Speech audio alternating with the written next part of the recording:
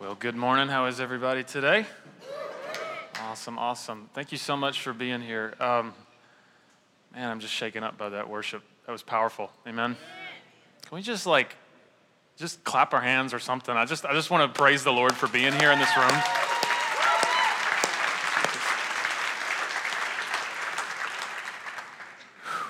I get up here and I have like this really compelling, interesting transition, and then God just wrecks me, and I don't know what to say now. So anyway. Hey, thank you for being here. We usually go chapter by chapter, verse by verse, the books of the Bible. We were in Hebrews, and we're taking a break from that for the next 6 weeks. We'll be in Philippians next. But for these 6 weeks, this is what we're doing. We're taking teachings of Jesus from the four Gospels, Matthew, Mark, Luke, and John, that are countercultural, that are different from kind of what our culture understands. And we're examining those, and we're looking at those and looking and seeing how they weigh up against how we're living our lives. So week 1, we talked about how Jesus said, "Follow me." And our culture says, follow your heart or follow your dreams. Last week, we talked about American consumerism on the 4th of July, so timing is always a strong suit here.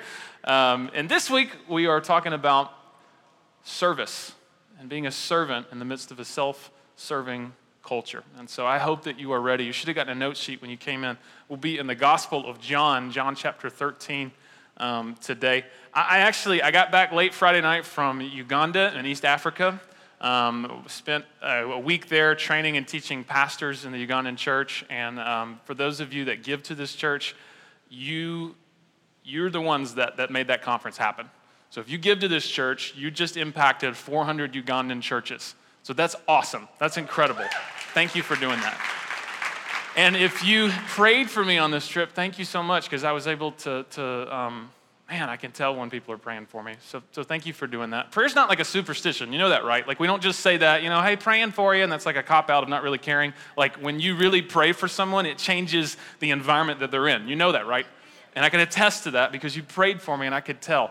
It's funny, I wasn't quite ready to come up because I'm used to, the guy that translated for me, he would always give me these crazy long introductions before I came up, and I'd try to get up. He'd say, no, sit down. So he would always say, people, I want to introduce you to a man who is a pastor.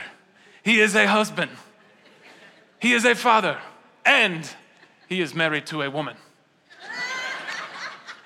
Because in Uganda, it's kind of ridiculous to think that in America, a man can marry a man. So he would always make it sound like I kind of didn't want to be married to a woman, but I was just kind of, submitting to the Lord anyway. But anyway, I do want to be married to a woman, and I am married to a woman.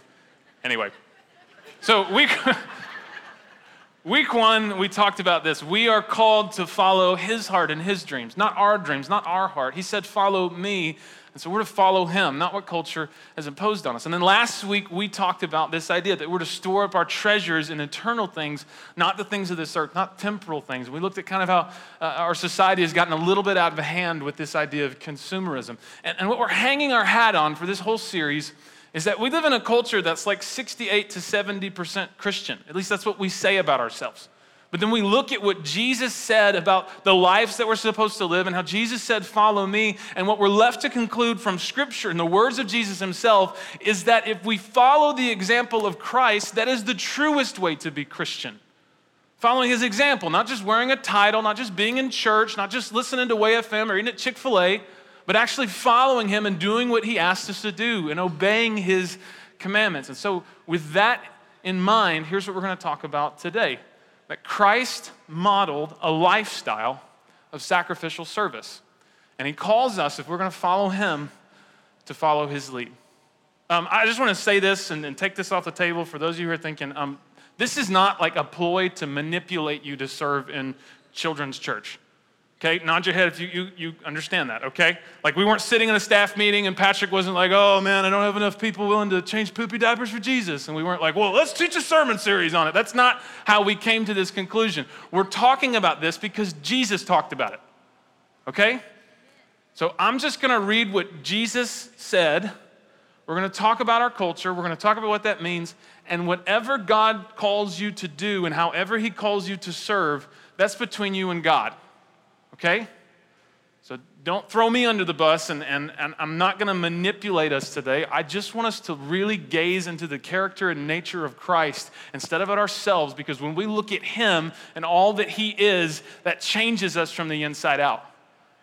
So my goal today is not to manipulate you. My goal today is not to make you feel guilty and shameful. My goal today is rather to cast a picture of Christ so that when we see him, we fall on our knees and say, God, here's everything. That's what I want today. And I don't know if you're paying attention to what's going on in the news. Actually, I had a layover in Dallas. I didn't know anything that was going on until I touched down and the flag was at half-mast. And as soon as I got in the airport, saw everything on the news. Like, man, we need him so bad right now. We need him so bad right now. Like this, I hope that we're not just playing games when we gather together on Sunday morning.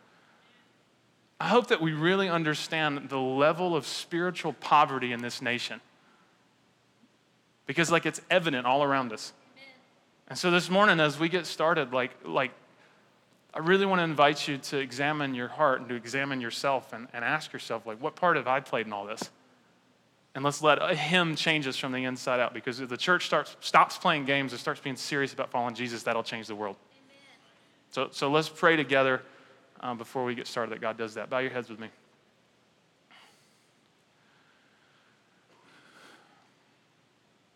God of heaven, right now in this room, we acknowledge that we have not been in this country the people that we've needed to be.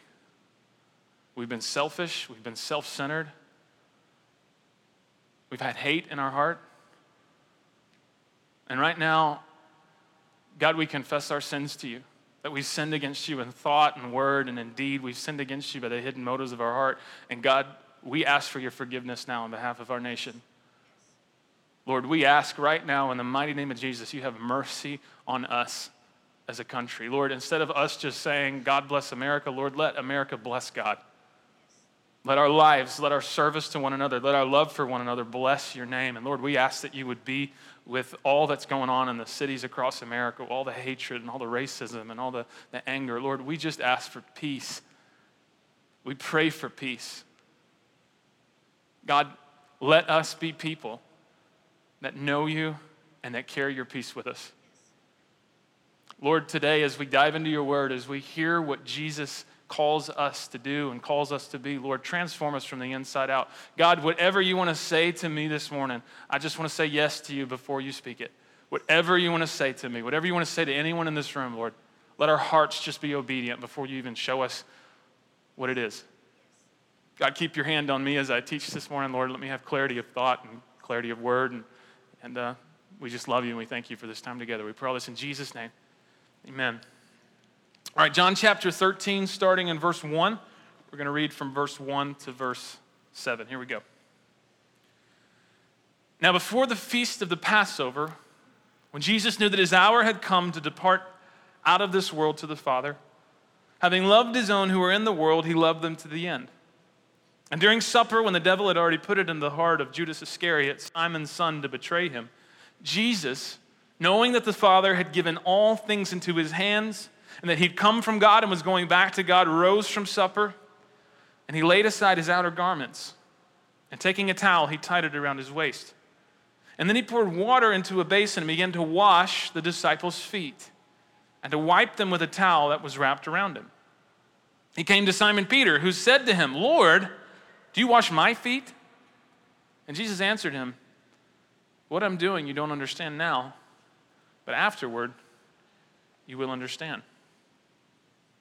So John sets the scene for us by giving just a little bit of background as to what's going on. He says that this was the Passover feast. Now, according to Mark and Luke's gospel, Jesus and his disciples would have celebrated this feast on a Thursday evening beginning at sundown. And Jesus and the disciples had gathered together because they were Jews and they were celebrating a Jewish feast. And this feast celebrated God's redemption of the Jews from the hands of the Egyptian. And we see that Jesus begins to expound a little bit more on what that redemption actually entails when he talks about the cup being representative of his blood that would be poured out for them and the bread being representative of his sacrifice that would be poured out for him. And I love what it says here. John is such a poetic writer. He's so much different than the other gospel writers. He gets his own commentary in there. He said Jesus knew that his time had come. So for 3 years, Jesus had been teaching these guys and instructing them on the ways of the kingdom of God. They've been following him. They'd probably been camping out with them. They've been watching him heal the sick, raise the dead, perform miracles. They'd heard him teach on prayer. They'd heard him teach on what life in the kingdom of God looked like. And they'd seen him give hints to and declare the reality of his identity as God. In fact, we see that Simon had kind of been the one that got the memo before some of the other guys did. When Jesus said, hey, who do you say I am? And Peter's like, you're the Christ, the Son of the living God. And so there were hints of his identity, and some of the disciples believed in his identity, but it wasn't quite confirmed yet through the resurrection. And so these guys were still kind of watching him to see what he would do next to confirm whether he was the Messiah or whether he wasn't. And there was one final act that Christ wanted to leave his disciples with as an example for how they were to live and how they were to treat each other. And it says in the Gospel of John that this was how he showed them the full extent of his love. See, that phrase can also be applied to the unfolding narrative of his betrayal, arrest, and crucifixion. But all of that was kicked off by what happens next. As he gets up from the table, he takes off his outer garment, he gets down on his hands and knees, and he starts washing these guys' feet. Now, here's what I just want to paint the picture for you this morning. Imagine that this guy who claims to be God, he's a teacher of the law, he's a miracle worker, everybody around him is following him, he gets down on his hands and knees in front of you right here this morning, and he starts washing your feet. Like, for a lot of us, it's easier to see Jesus dying on a cross for all of humanity, this transcendent, universal sacrifice but like, it's exceptionally personal. And much dirtier than your feet or these disciples' feet is our own hearts. The spiritual filth that we carry in us apart from the cleansing power of Christ's blood is much more filthy and much more dirty to God than any feet could ever be. And so when Jesus washes us with his blood, in a sense, it is like him getting on his knees before you and saying, let me wash you. Let me take care of it. There's a part we're not going to read where Peter says, God, you're not going to wash me. Peter says to Jesus, I'm not doing that. This is And Peter says, and Jesus says to Peter, if I don't wash you, you have no part of me. This is a side note, and I just want to say this because I felt compelled to say this. Christianity is not external behavioral modification. Christianity is not you follow these rules and somehow Jesus is like happy with you and claps for you. Christianity is Jesus getting on his knees before you and saying, I want to wash you from the inside out. I want to save you through my blood, and I want to give you a new heart and new desires, and I want to change everything about you. And if you've not experienced that, if you've not known that, then you following a set of rules is only going to make you more prideful and self-serving and religious and not going to do anything to save your soul. And you can't look like Jesus if you've not truly been born of his Spirit. And so before we go on, I ask you this morning, have you ever truly been born of his Spirit, born again, as Jesus said? Because if you haven't, then no following a set of rules is going to change anything about your life. You know that. You're not even going to be able to follow the rules you give for yourself. He has to come in and do an inward work in you and change you from the inside out and give you new desires to follow his law and to follow his commands out of love, not fear. I love what John says. He said, Jesus knew that the Father had put all things under his power and that he'd come from God and he was returning to God. And it's interesting to note that before Jesus does anything, John includes this commentary on his identity. That Jesus Christ, God incarnate, the creator and sustainer of all life, is about to reveal something incredible about his character, not through what he says, but rather through what he does. And the deeper principle behind that is our actions will flow out of our identity. In other words, you are not what you say, you are what you do. What we are is revealed by what we do. Jesus said you can judge a tree by its fruit. We can say all day long, I'm a Christian, I'm a Christian, I'm a Christian, I'm a Christian. But if our actions don't reveal that we've actually been transformed by the Spirit of Christ, then what we say doesn't matter. It's what we do that matters. So Jesus shows this. Jesus models this. It says he got up from the meal, he took off his outer clothing, and he wrapped a towel around his waist. Now, when he did that, this is adopting a stance. This is adopting a posture of a menial slave. This was a position that was actually looked down upon. This was like lower tier humanity, right? This was not something that Jews and Gentiles alike actually had respect for when Jesus did this. See, other rabbis at the time in the first century had talked about humility being a good thing. Like, you got to be humble if you're going to be a teacher of the law. But they had included some caveats and limitations as to the extent of that humility. One rabbi writer in the first century had said, you can do anything for the people around you so long as you don't relinquish your position. As long as you don't, humiliate yourself in a public setting. And so Jesus, was kind of going against the cultural understandings of leadership. Jesus didn't know these boundaries. His act of assuming this position of a slave defied the cultural understandings of leadership, where leaders in that day and age were always fighting to get ahead and fighting to be on top and jockeying for position and posturing themselves for position. Jesus said, if you want to be the greatest in the kingdom of heaven, you have to be the least of these. If you want to be a leader, you've got to be a servant. And so Jesus didn't just say it, he showed it with his life. Now, it says a towel around his waist. Most likely that would have been a long towel fastened to his shoulder, so he'd be able to gird himself, but then still use the end to dry the disciples' feet. And we understand that washing feet was so important and actually needed in this culture because in first century Palestine, people would have walked long distances in sandals. And the roads were dusty and dirty, and if you went to somebody's house, hospitality required that they have water there and you could wash your feet. But rather than just washing your feet in a basin, you actually poured over your feet, and then the dirty water would go into another basin. And so this is what Jesus does.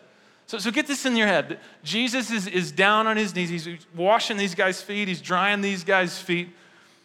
What's interesting to note, and why this is so significant, is that acts of service were actually common duties for disciples to perform for their teachers. So if you had a Jewish rabbi or a teacher of the law and he had a bunch of guys following him, it would be pretty common for these guys to be the one that waited on their rabbi hand and foot. But there was kind of an exception to this, though. Foot washing was considered too demeaning for most Jews. And so foot washing was usually assigned to a non-Jewish slave. So Jesus adopting this stance would have been unthinkable to these guys for two reasons. Number one, washing feet was demeaning, humiliating for a slave, or for anyone besides a slave. And then number two, it's a master doing this for his students. And so this was shocking. This would have cried out for an explanation. And usually the guy that always kind of says what everybody is thinking in the Gospels is Peter. I love Peter. Peter needs to shut up sometimes, right? He says good things sometimes, and other things you're like, all right, Peter, that's enough. So he says to Jesus, Lord, you're going to wash my feet? Moi? Feet? Really? And Peter's the guy that demands it from Jesus because he was really just saying probably what everybody was thinking. It was unthinkable to these guys for anyone in the group to wash feet.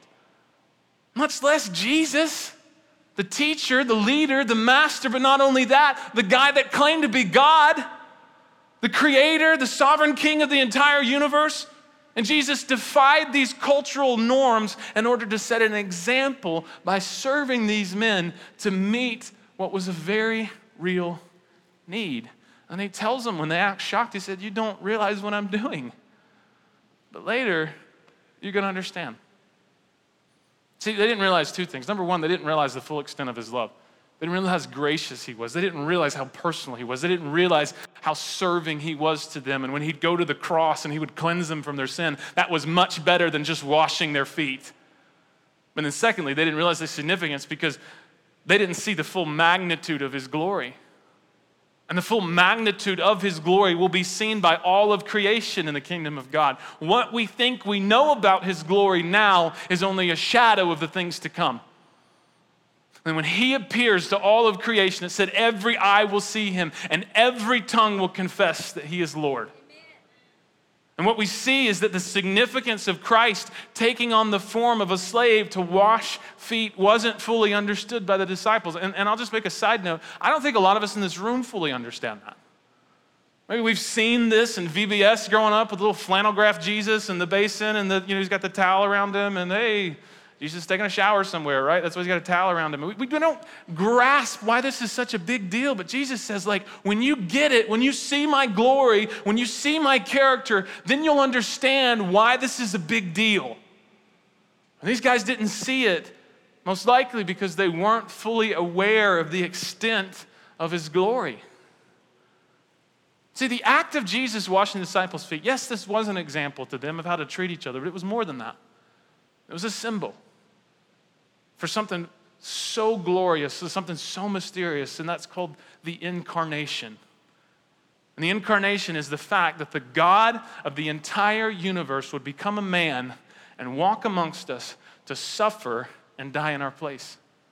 So when Jesus rises from the meal and he takes off the robe and he gets down on his feet, this was just a picture of how Jesus, the God of all of the universe, that angels circled his throne night and day, crying out, "Holy, holy, holy is the Lord God the Almighty," and angels all around him and elders all around him casting down their thrones. Jesus gave that up, took off that robe, stepped down into our humanity, and got on his knees and began to serve us.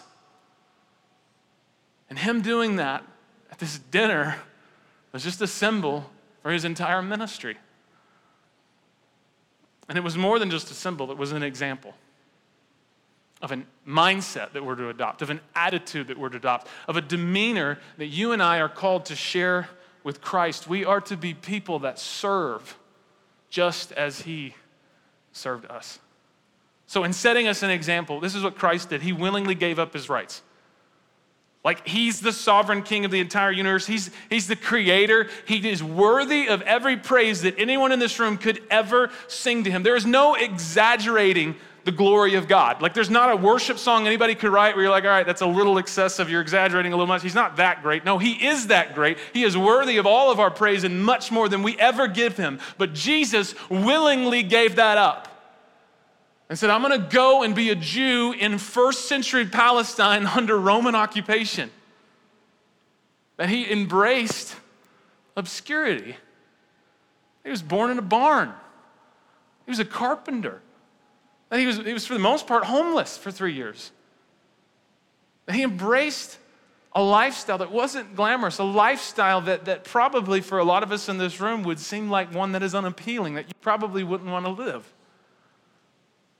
And ultimately, he made his life and he made his ministry about the Father's glory. Many times in the Gospels, he said, I didn't come to do my will, I came to do the will of the one who sent me, the Father. Not only the Father's glory, but he made his life about the needs of humanity. He said, I came to seek and save that which was lost. I came for the people who are broken. I came for the people who are destitute. I came for the people that can never pay me back. And that's why I'm here, and that's what my life is about. And so we're called to follow this. Well, here's the question. If we live in a culture that's 70%, or at least we claim to be 70% Christian, and this is the example that Jesus gave us of serving people, of willingly giving up our rights, of embracing obscurity, do we do that? Do we live in a culture that celebrates and promotes serving other people? Now, I'm going to just talk openly. We're going to have real talk. Can we have real talk today? Right? Okay, it's 9 a.m., so some of you are still not awake yet anyway, and then we're not recording this yet, so we'll record at the 11, so we'll be a little bit more buttoned up and proper, but I just want to talk openly about our culture because you know this and I know this, and we're just going to say what everybody's thinking. Can we do that? Okay, so if I say something that offends you and you step on your toes, know that I'm not trying to, I just want to talk openly about our culture. So we talk about being Christian, then Jesus says we're to serve other people. Well, let's look at kind of what we're doing in a culture. Well, in 2013, the word of the year was selfie. Like that is, there's nothing like demonic about taking a picture of yourself with your iPhone. Like, it's not going to burst into flames and you hear Satan laughing, you know. But that's like the cough that is symptomatic of like the cultural AIDS. Can we talk about that? Like the fact that we are a selfie culture, and that is more than just taking pictures of ourselves. That is creating entire universes around us with the center of our own universe. That our needs, that our wants, that our image that we promote and that we try to get other people to follow, that for many of us is the most important thing on our radar. And when we go into a party, we go into a social situation, we're not looking to meet the needs of other people and serve the need. We're just looking to be the coolest guy in the room or the smartest guy in the room or the funniest guy in the room or have the best looking kids in the room or the richest husband in the room. Stepping on a little bit of toes right now, but that's okay because this is where we're at. We see that there's this new phenomena culturally called personal branding. And this is where people package themselves online like a product to be sold, where people self-promote so much online that we don't even notice it. That like a while ago, if you had a website, you're actually selling something, you were talking about something that mattered, and now people, they're trying to make a career out of being famous for doing nothing. And they're posting pictures of what they had at Taco Bell for lunch and getting offended because they don't have more than 1,000 likes. Hello? So we pick on the younger generation with social media, and we see news stories like the young man in England that was addicted to finding the perfect selfie, so he had over 20 plastic surgeries and spent 8 hours a day trying to take the perfect selfie so he could get enough likes to somehow feed what was going on in the inside. And we look at the younger generation and say, well, I don't got Facebook. That's that young kids. Well, let's just talk about the older generation for a second. Used to, retirement was like the most loving thing you could ever do for your kids. That retirement was you putting aside a little bit of money each month so that when you got older, they wouldn't have to support you because you would have some set aside, and when you died, you could give them an inheritance. That was considered a not selfish thing. That was a really giving thing. Well, now our understanding of retirement is completely shifted. Instead of it being a loving thing that we're like sacrificing every month for that, instead now ads for financial services say that retirement is not for other people. It's simply to enable you to return to childhood and pursue your dreams. You can go to Florida and play golf all day and eat at seafood buffets because you earned it and you deserve it, and you can make your life all about you. And this is our understanding of somehow what it means to be American. Of course I'm going to retire and go to Florida and play golf until I die and not give anything to anyone else. And not only that, used to, the cultural mantra was you do anything that feels good as long as someone doesn't get hurt. That's not true anymore. The culture mantra is you do anything you want, and if it hurts someone else, they can get over it because you do you. And so what we're seeing is an unprecedented decline in this word called empathy, where if it does not happen to me, I don't think it's real. And I'm okay with making you hurt and suffer as long as it promotes me. Let me just give you an example. High school students regularly will physically assault classmates and then seek attention for violence by posting those YouTube videos of the beatings. People give them likes and comments, and some of us still watch the videos and shake our head and say, or here's another word, slacktivism. Have you heard of this? Where we take somebody's cause or some unfortunate thing that happened to somebody and we repost about it on social media, and it's really not doing anything, and we act like it's helping them, but it's not helping them. It's just making us appear empathetic. And so it's self-serving, and it's hypocritical, and it's selfish. But everyone around us is doing it too, and so we don't really think about it. The Irish band U2 released a song in 1983, and they said, "It's true we are immune when fact is fiction and TV is reality." And that's where we're at.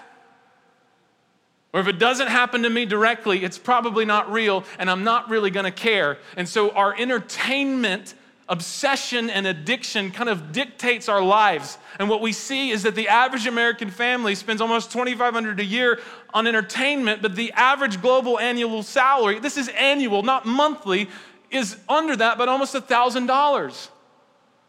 People all around the world are suffering, and they don't have the next meal, but we're complaining because we don't have enough channels on our cable package. And if it's not happening to me, if it's not in my backyard, if it's not my kids, I don't really care. And so essentially what we've done is we've created a culture that the word that we're seeing that expresses our culture is this word narcissism. This is a sociologist, these are non-Christian sociologists and social scientists. This is what they've said about the U.S. and where we're at. The United States is currently suffering from an epidemic of narcissism. An epidemic is an affliction affecting a disproportionately large number of individuals within a population, and narcissism more than fits the bill. In data from 37,000 college students, narcissistic personality traits rose just as fast as obesity from the 1980s to the present, with the shift especially pronounced for women. Sorry, ladies. This is what we've done. We're a culture that it's about me. It's about what I want. It's about my personalized life, that if you interfere with that, then there's going to be hell to pay. What's crazy is we say we're 70% Christian. Well, let's talk about the church. What about actively participating Christians in the community of faith in the American church. If this is our culture, there's lower rates of empathy, there's increased rates of narcissism, self-branding, self-marketing is on the rise. What about the church? Like, it's no secret to any of us in this room, if you've been in church for more than 5 minutes, and I'm talking about, not talking about this church in particular, I'm just talking about the church in America. Church for hundreds and thousands of years was historically understood to be a place where people gathered to worship and ponder the greatness of God and then pool our resources and serve the community. But if you've been in the American church for any longer than 5 minutes, you've figured out that that's not really what we're about. We're about us. And here's how we know that most people don't really complain if a church isn't teaching the gospel or not serving the needs of the community or getting serious about discipleship. Most of the splits and most of the demands in the American church call for wars about worship styles. Music was too loud. Songs were too new. Songs were too old. I didn't like the worship leader. Didn't sing it well. I don't like the people dancing too much or moving too much. There is inordinate demands for pastoral care. I'm not going to touch that one. Okay, next one. Attitudes of entitlement. And most of the time, what people focus more on in the American church is concerns about programs, agendas, and facilities over evangelism and serving the needy. This is what we think church is about. And then we wonder why churches can't get along. Well, I'll tell you why churches can't get along. Because we're taking these things and we're peddling them like products and goods to be sold. And if another church has a better kids ministry than us, then we're going to try to make it check-in more convenient and the parking lot better and the AC just right and the seats just cushy because we might lose customers. And so we're competing with the other churches, not over preaching the word, not over evangelism, not over serving the needs of the needy, but making you content and satisfied so you don't get unhappy and leave. And we've made church about us. We've made church about what I want. Essentially, church is we sit in a seat and we watch people entertain us and then we leave and critique it like we just ate at a restaurant. And then we wonder why we're losing members in churches all across this nation at an unprecedented rate. Self-marketing and Christian celebrities are commonplace, and they're seen as normal. Like, we see Jesus embraced obscurity and left his throne and gave up his rights, but then we don't even bat an eye when somebody posts their own quote that's inspirational and then puts their name at the bottom of their website and a picture of their face. It's just normal, of course that. Well, the world is self-promoting, why shouldn't we be? And for most of us, opportunities to serve abound.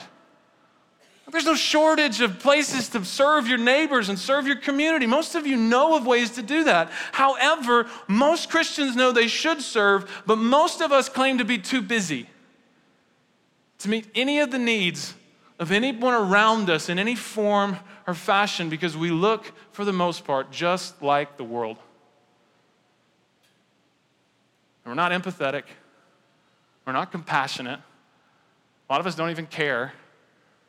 And narcissism has been the spiritual AIDS that has eaten away the American church. And in most churches, this is a very indicting statistic. It's commonly accepted that 80% of people that attend any church in the United States of America will not serve or will never serve. Now, I just want to suggest this to you. That's not Christianity. We can call it what we want to call it. We can call it Christendom. We can call it the American church. We can call it churchianity, whatever you want to call it.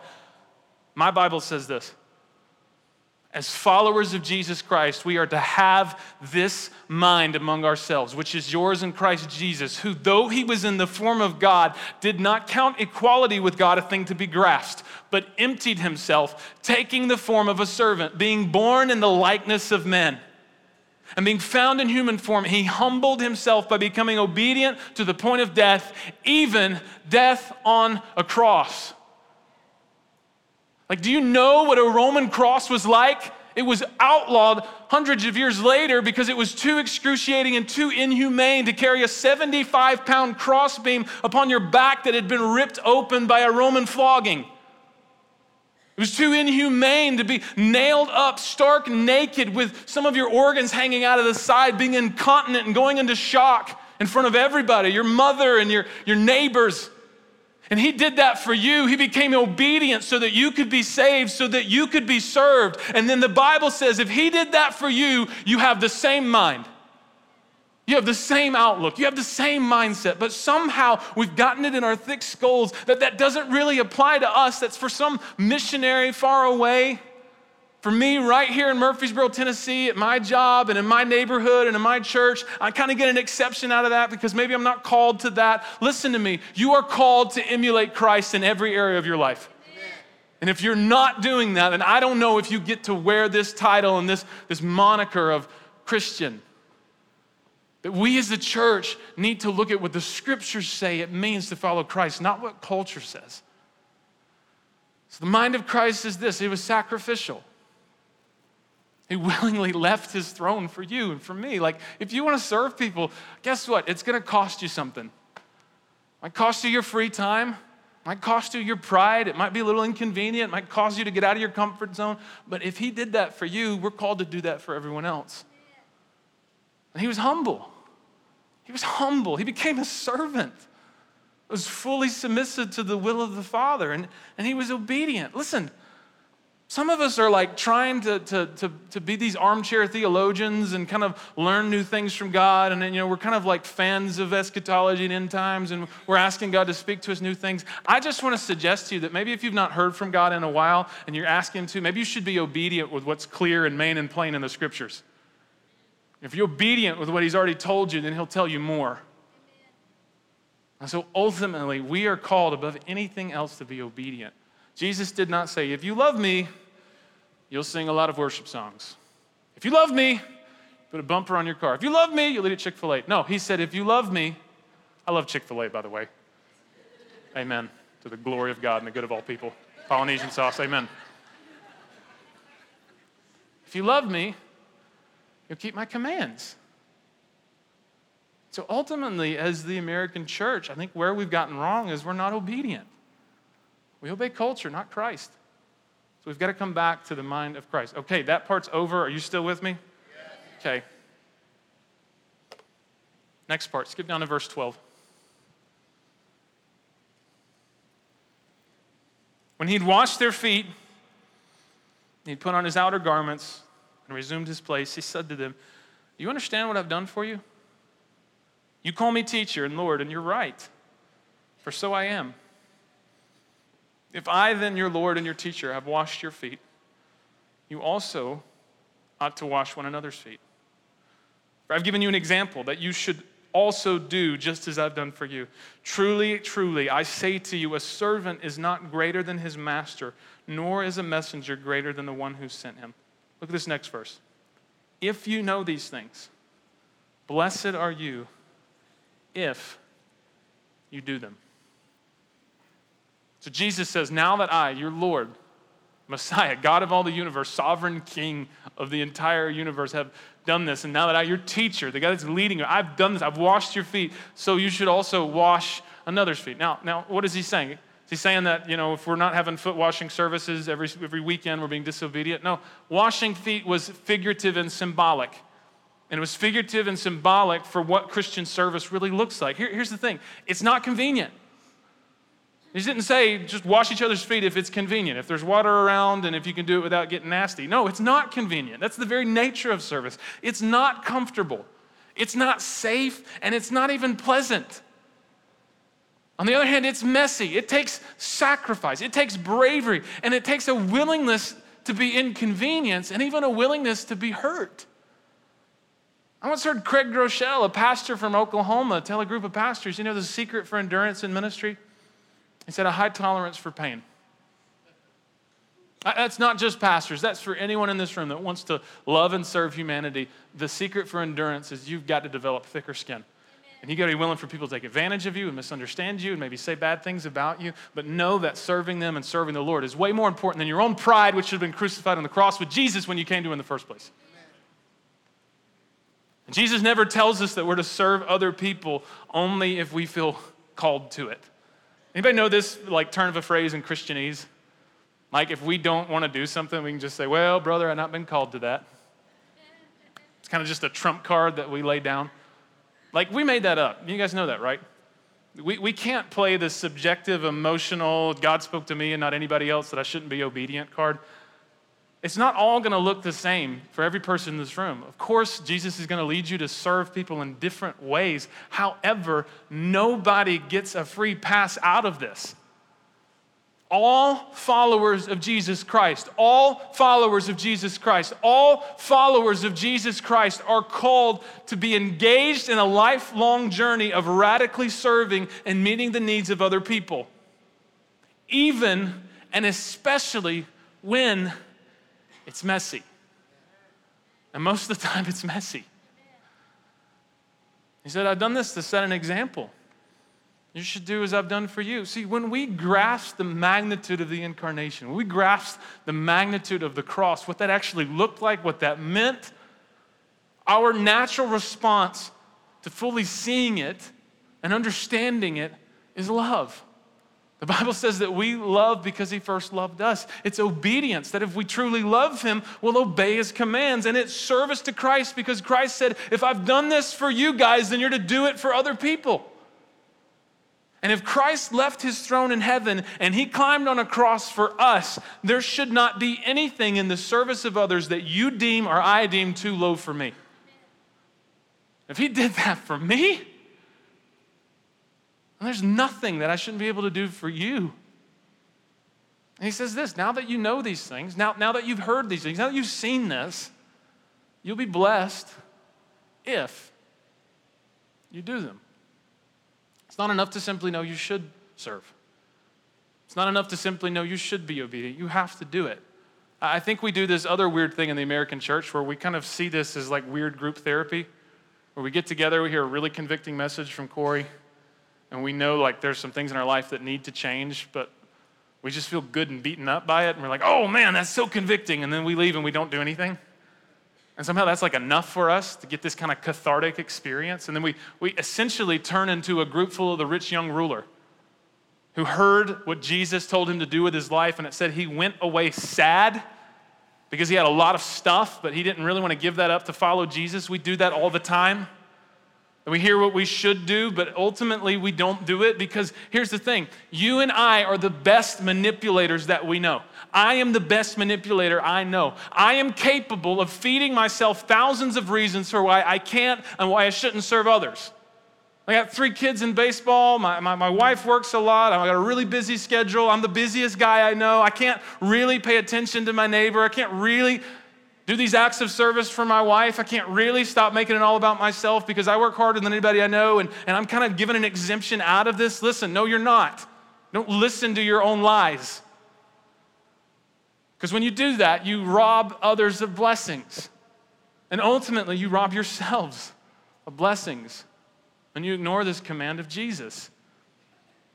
And it's the simple fact that life is better when we make it about others versus making it about ourselves. You know that. You know that angst inside of you is not going to be fixed by another vacation. But yet, year after year, we think somehow that if we make the focus ourselves and our retirement and our plans and eating at this nice restaurant and buying this next big thing and I'm the center of my universe, it's going to fix what's broken on the inside. No, it won't. But your life will be better when you make Christ at the center of it. And when Christ is at the center of it, everyone else gets served. You receive the blessing of God in your life when you serve through a sense of purpose, that your life means something. Through joy and seeing others' needs met through you being obedient to the Word of God and the felt presence of the Holy Spirit as He flows through us. I mean, people all the time that come to me and say, I just want to know more of the Holy Spirit. Okay, if you want to know more of the Holy Spirit, get busy with the mission of the Holy Spirit. If you want the power of God, get with the purpose and program of God. Because God's not going to give you all this power for you just to sit there and feel warm tinglies. If you get obedient to what He called you to do, then He'll equip you and you'll see more of His power and more of His presence. Holy Spirit is not just a force that we pedal in here to get warm fuzzies and an emotional experience. We experience the power and presence of God so we can perform the mission of God. And if you're not busy with the mission and purposes of God, then He's not going to give you more of that. So here's how we don't serve. So we serve following the example of Jesus, but we don't serve others from our own neurotic need for approval or significance.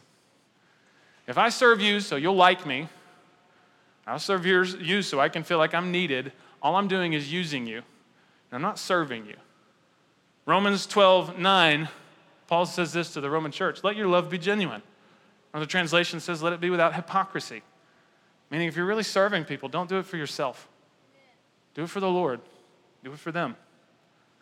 We don't advertise our acts of service so we can receive applause. We're not Instagramming ourselves as we're serving. Jesus said to the Pharisees in Matthew 6:3, he said, when they give, they like blow the trumpet, and this guy's bringing his tithe. And he comes up and, drops his tithe on the plate. He said, when you give, don't be like those guys. Don't even let your right hand know what your left hand is doing.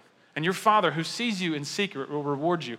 But if you're making it about getting others' applause and other people to clap for you and say, oh, what a swell guy, man. He loves people and he loves the Lord. Jesus says, you're not going to get anything from me.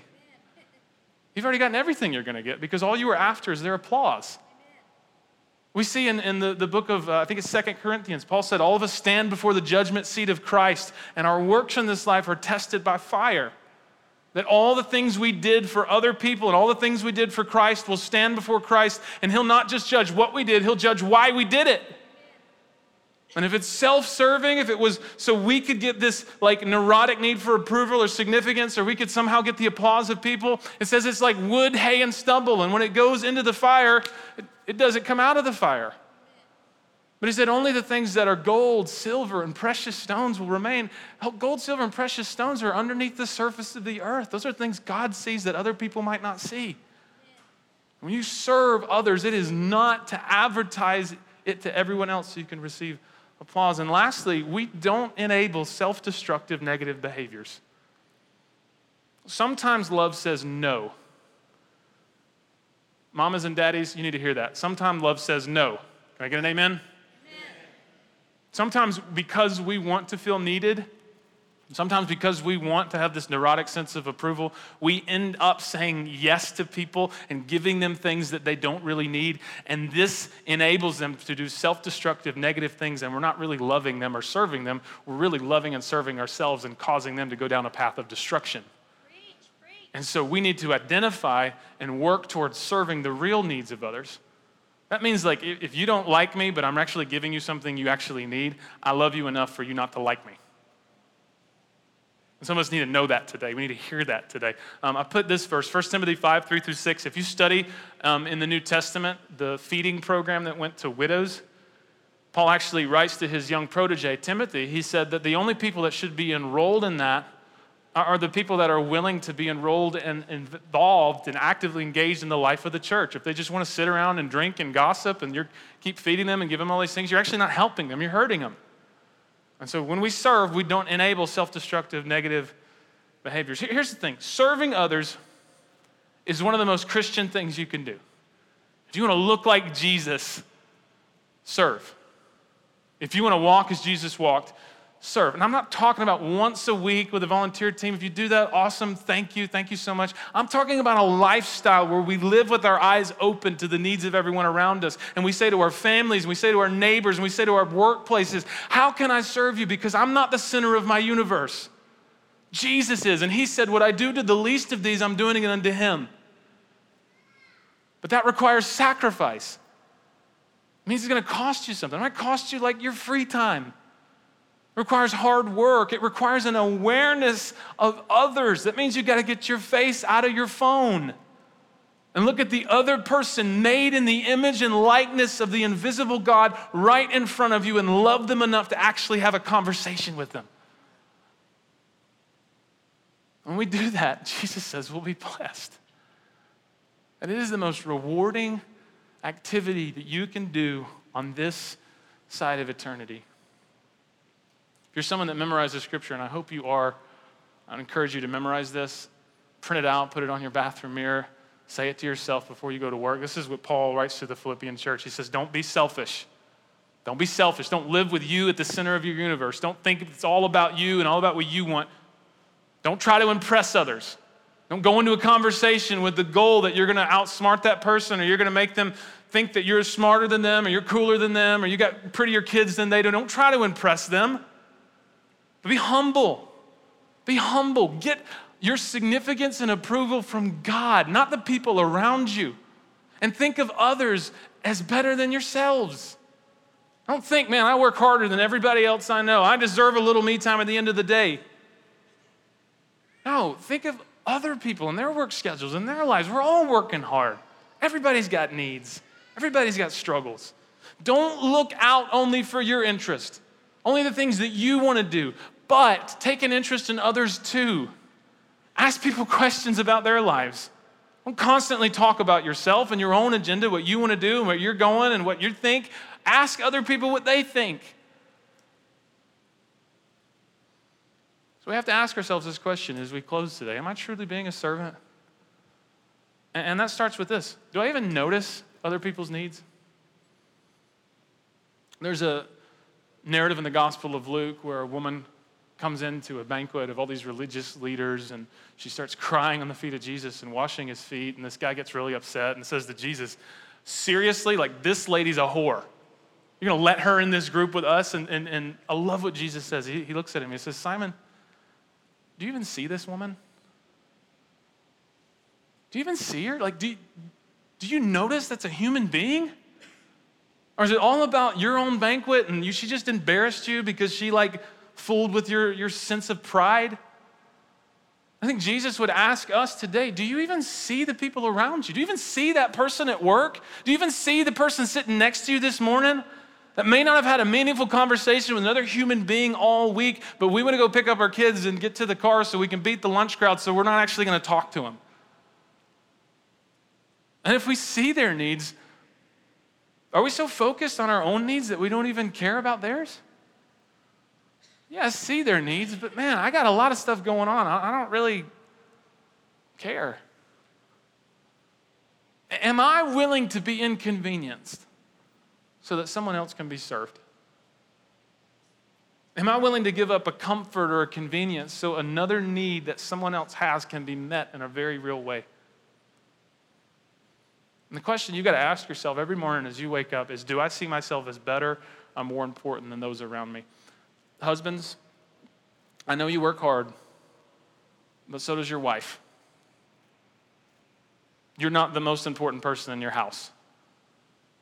Some of you men need to repent and go to your wives and say, baby, how can I serve you? I'm sorry for being prideful. I'm sorry for thinking that I'm better than you. How can I serve you? Ladies, that goes for you too. I know you work hard, but so does your husband. Do you see yourself as better than people around you? Do you see yourself as more important than people around you? And ultimately, are you willing to follow Christ if it means that it's going to cost you your convenience or your comfort? Are we just going to talk about it? Are we just going to sing songs about it? Christ alone, cornerstone, yay, that feels good. But when the rubber meets the road, I don't really want to give anything up because it feels really good to hang on to it. Are you willing to follow him? Because if you're not, maybe you should ask that question. Has he transformed me from the inside out? Have I truly been born again by his Spirit? For those of you who are currently serving and who are doing this well, thank you. Thank you. If the enemy is accusing you right now and saying you're not doing enough, man, if you're following Jesus and looking at him and doing everything you can to be like Jesus and follow Jesus and serve the needs of others, you tell the devil where he can go and you just stay obedient to Jesus and keep running the race. Because if there's other of you in this room and it's not the devil talking to you, it's the Holy Spirit convicting you and saying, hey, there's some areas in your life that I want to do some business on. Don't quench the Holy Spirit. Don't leave this room today until you do business with God. I love you guys. Would you bow your head and close your eyes?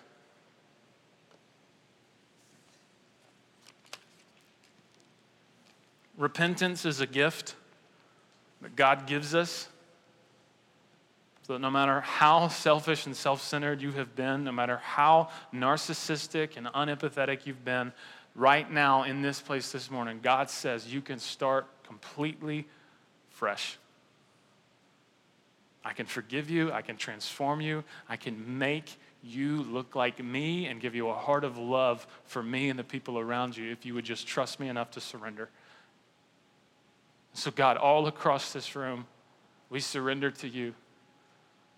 All across this room, God, we want to serve like you serve. All across this room, Lord, we don't want to make it about us. We want to make it about you and the people around us. So God, forgive us for being so selfish. And make us look like Jesus. All around this room, there's communion. If you've experienced his redemption and his forgiveness, and you want to celebrate with us his body and his blood that was broken, you're invited to take the juice and the crackers that's representative of that. I only ask that you would examine your life and examine your heart. If there's any sin that God's dealing with you, repent of that before you take the Lord's table this morning. That's a gift God's given you. Don't take it lightly. To my left and right, there are people up here that would love to pray for you, whatever you're dealing with. Whatever you're dealing with. If you're discouraged, if you're tired, if you need just to repent and experience his forgiveness this morning, come find one of these guys. They want to serve you in that way. They want to pray for you. Don't leave this place until you've done business with God this morning. Holy Spirit, come, examine our hearts, and make us look more like Jesus in all we do and all we say. We say yes to you before you even speak. We pray all this in Jesus' name. Amen. God bless you guys.